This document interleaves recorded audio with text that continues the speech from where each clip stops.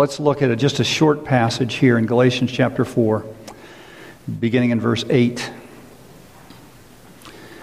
Now remember the context. These Galatians are being deceived by false teachers who are saying it's belief plus good works equals salvation. It's not believe on the Lord Jesus Christ and you're saved and then good works will follow. And so Paul says to them, formerly, when you did not know God, you were enslaved to those that by nature are not God's.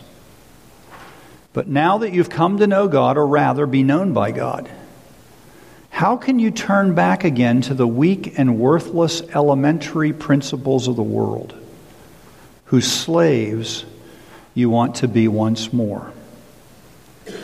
You observe days and months and seasons and years, and I'm afraid I may have labored over you in vain. Man writes from Singapore, Galatians is spiritual dynamite. Therefore, it's almost impossible to handle it without explosions. The great spiritual awakening that occurred in Martin Luther's life came as a result of him studying and expositing the letter of Paul to the Galatians. It was a series of sermons on Galatians that changed the life of John Wesley.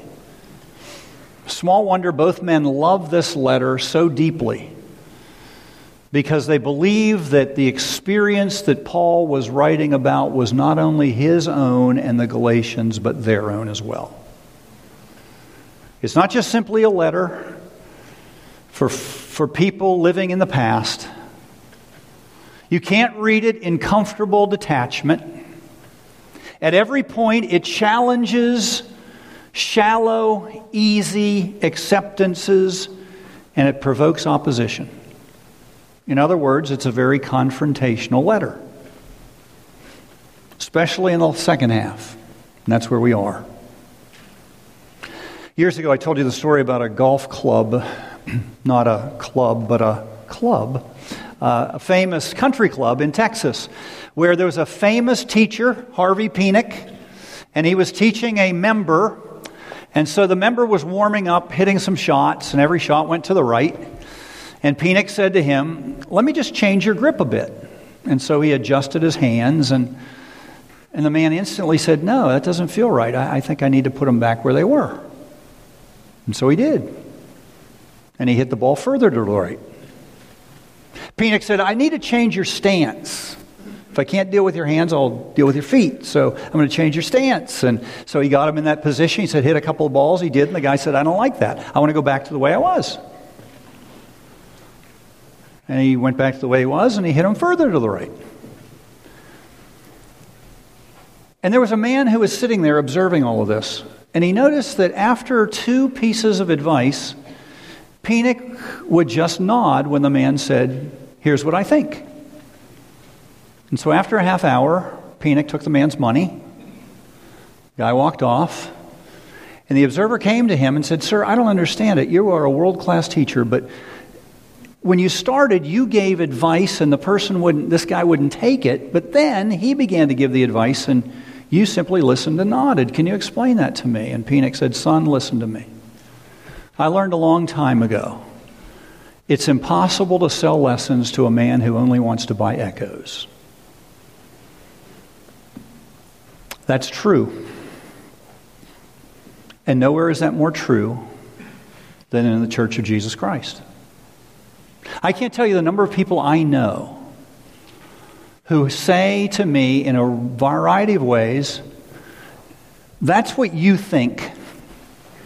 That's what the Scriptures say as far as you're concerned, but I sort of believe what I believe. It's what I've always been taught.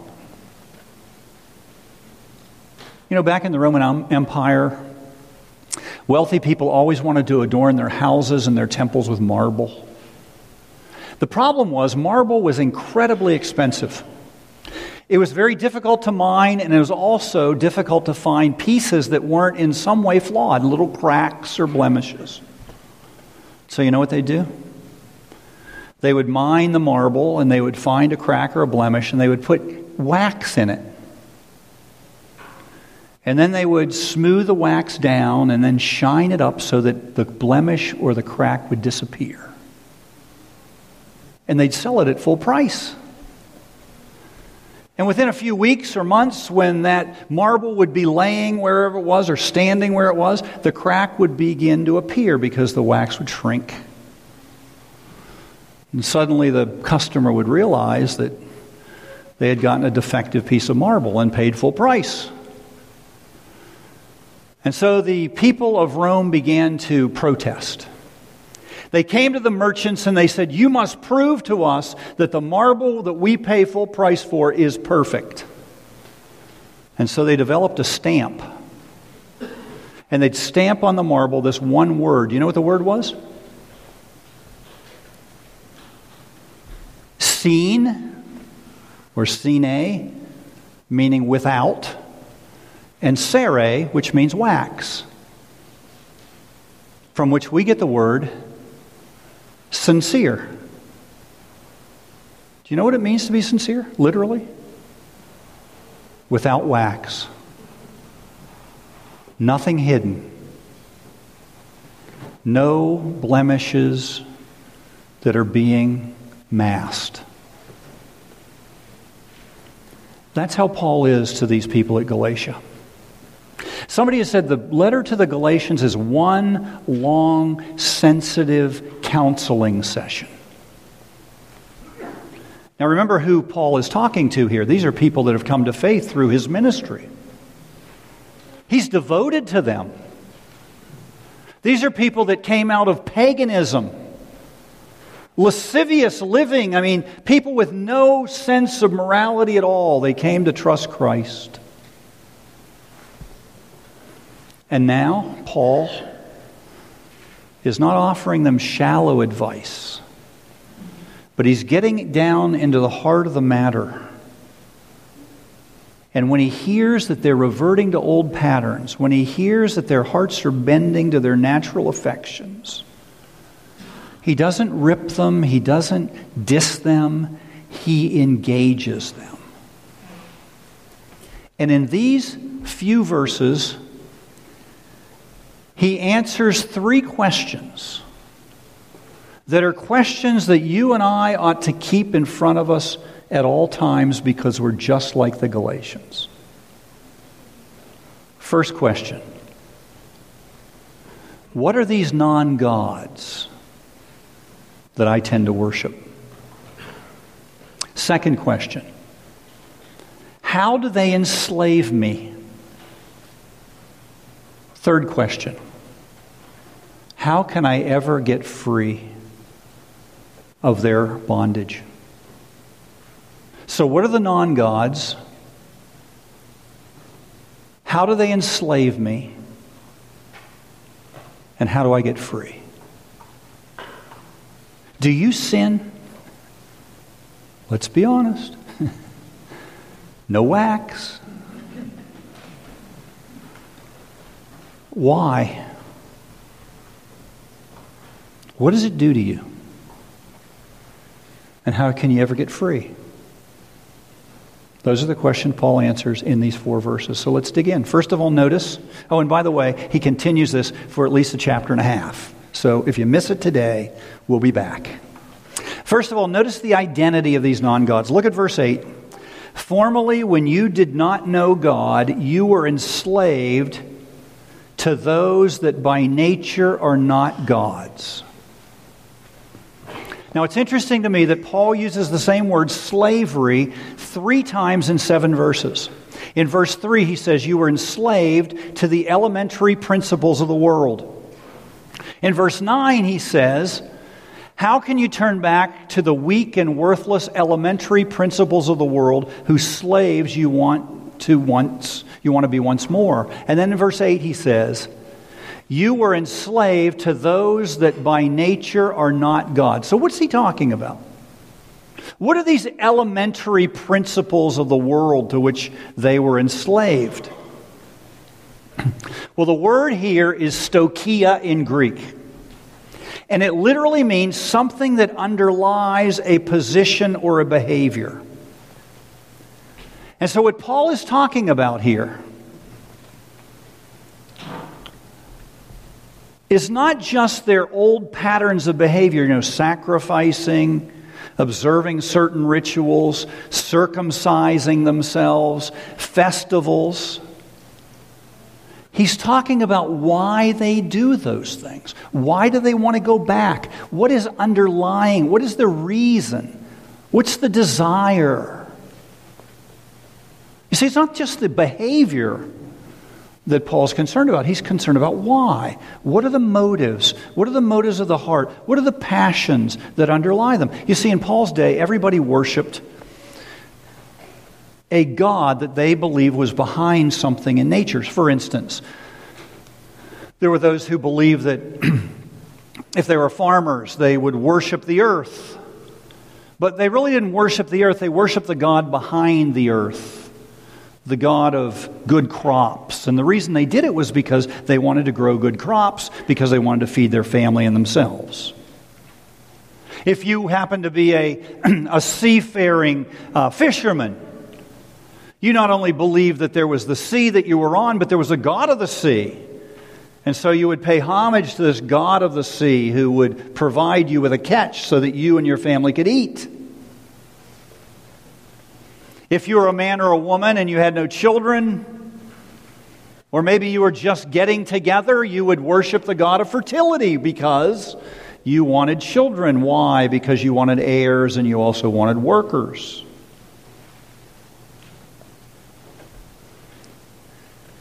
And what Paul is talking about is that behind every god and behind every behavior that is associated with that god is a hidden agenda. There is a motive, there's a passion, there's a reason why we act religiously in order to gain something. You remember how 1 John ends? John, the gospel writer, also writes 3 epistles. Remember how the first epistle that he writes ends? 5 chapters. His last verse in chapter 5 says this: "Little children, keep yourself from idols." And there are many commentators over the centuries that have said John must have gone a little nuts, because he's written 104 verses and he's never mentioned idols to the very last sentence. Little children, keep yourself from idols. So what's going on? They say it's a total non sequitur. They say he must have sort of gone batty when he wrote that. D. Martin Lloyd-Jones disagrees. Now remember, D. Martin Lloyd-Jones was not only a doctor of theology, he was also a medical doctor, so he knew what it meant to be a bit crazy. He said John says nothing about idols till the last verse because it perfectly summarizes all that he says. And what he says in this letter is that when you fail to live in the light as God is in the light, when you fail to live loving one another as God loved you, it reveals your idolatry. In fact, the greatest danger facing us as Christians is not our actions or our deeds, but the motives that underlie every behavior. Think about the 10 Commandments. There are 10 of them, but Commandment 3 through 10 flow from 1 and 2. In fact, if you fail and you break 3 through 10, it's not because you're weak or you're sinful. It is because you've put something in the place of God. There's something that you value more than Him. Listen to what Jonathan Edwards says. Something besides Jesus has become your beauty. That's what D. Martin Lloyd-Jones says. Something in your life has become your God. It occupies the place that Jesus once occupied. It's something that you believe you can't live without. It's something that controls you. It's something that attracts you. It's something that you feel as though if you give it enough time, give it enough energy, give it enough treasure, it'll all work out for you. Someone has said, when something good becomes your best, it becomes your deity, and you become a slave to it. When something good becomes your best, that thing becomes your deity and you're enslaved to it. It could be your children and their success. I mean, it's good to love your kids, but when they become the best, when you live and die on them, they become your idol. Maybe your job, maybe your career, maybe it's your boyfriend, maybe it's your girlfriend, maybe it's your Facebook page. Because maybe, just maybe, it's what people think of you that runs your life. Maybe it's your dream. See, Paul's not lecturing. Paul's not getting in their face. He's emphasizing. He knows what it's like to have his stoicheia controlling him. He knows what it's like to worship gods that are not gods. So that's the first point. The identity of the gods. Let's look at the second point. The impact of this slavery. Look at verse 9. But now that you have come to know God, or rather be known by God, how can you turn back to the weak and worthless elementary principles of the world, whose slaves you want to be once more? Now notice here, he mentions slavery 3 times in 7 verses, but this slavery is different. He says, how can you turn back and become slaves once more? You see, it's a voluntary slavery. It's a slavery of choice. These are Christians. They've been freed, but they want to go back and live like slaves. And he says, why would you choose to do that? Now, normally when Paul talks about this, often he'll use a word that can be translated lust or sinful desire. And what he's saying is, don't follow your lusts. Sacrifice your flesh. But he doesn't use that word here. He uses a word that literally means supersized desire. What he means is a decent desire has become overblown. It's a desire that says, I've got to have it now. If I don't get this, I'll be far less than I am. And what the idol does is it takes a normal, good, healthy desire and turns it into a supersized desire that enslaves us. Listen to what Lloyd Jones says.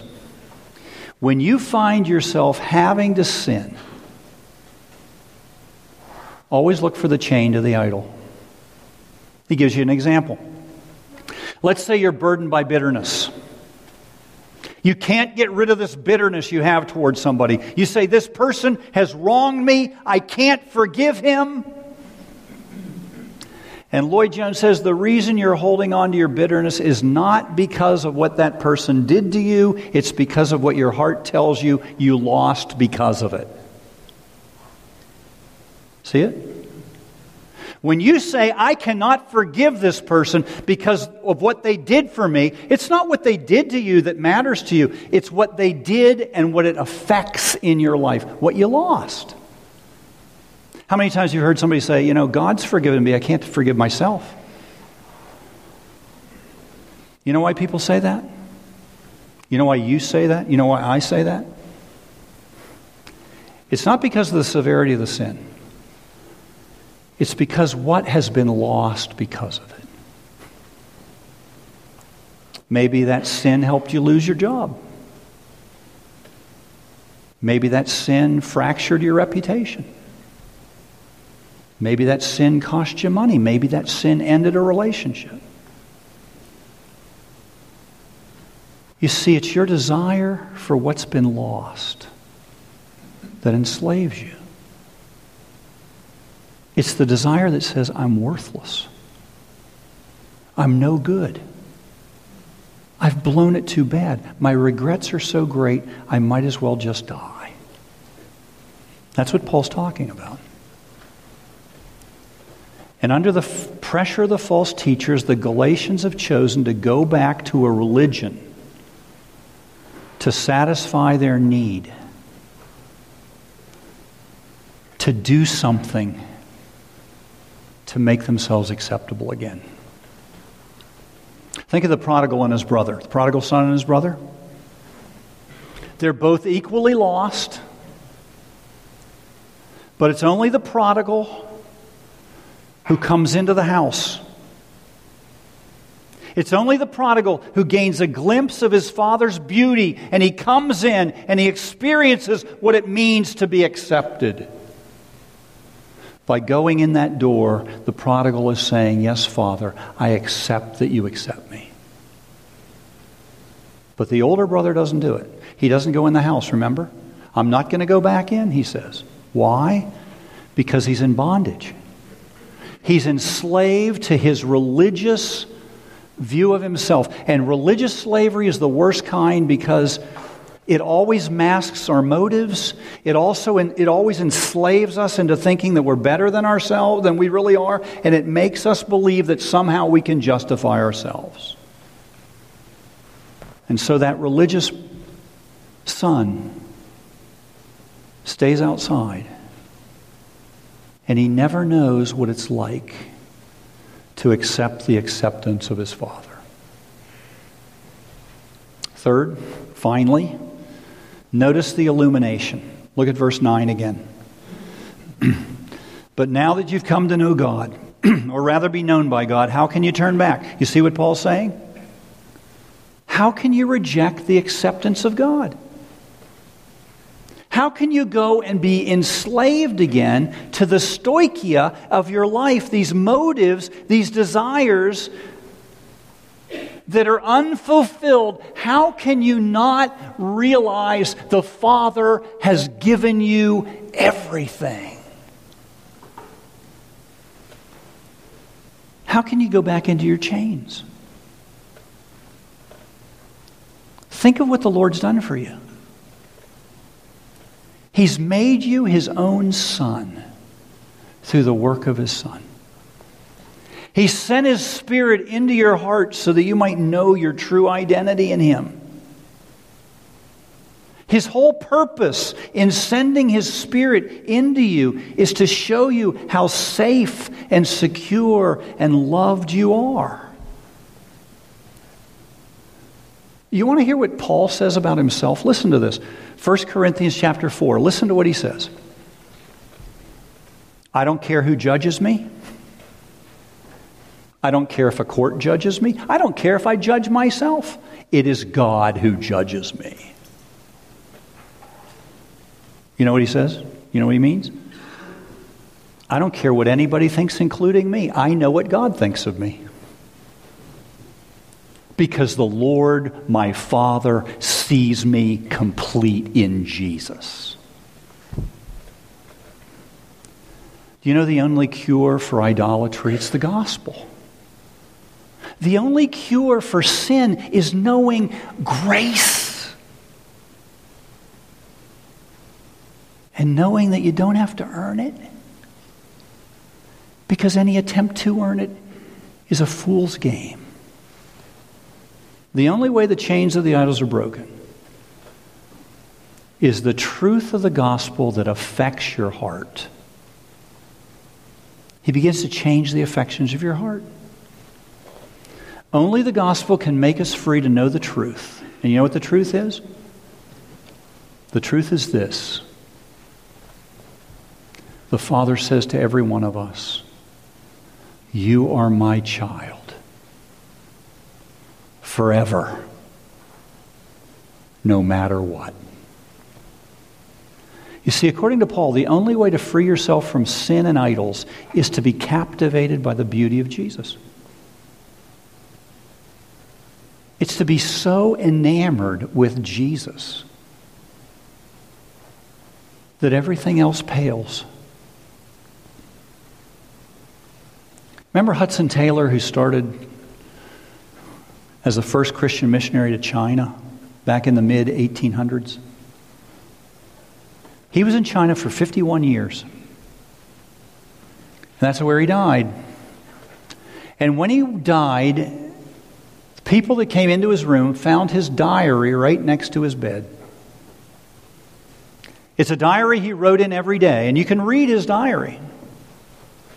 But in that diary, there was one page that was loose, dog-eared.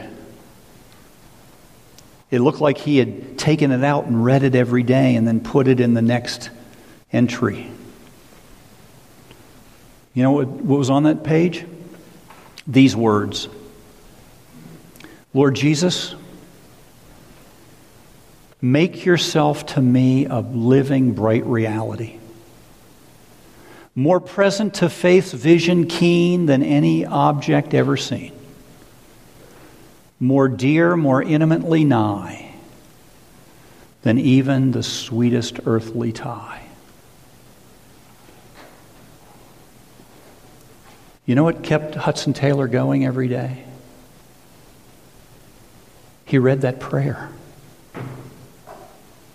Every day he asked for a fresh view of Jesus.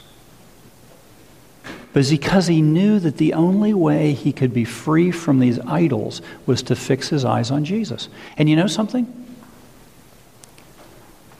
If you and I took a prayer like that and we made it our own every day, there's no way Jesus would not meet you every day. You know why? Because he's more interested in being intimate with you than you even want to be intimate with him. After all, he was lost so that you could be found. He was rejected so that you would be accepted forever.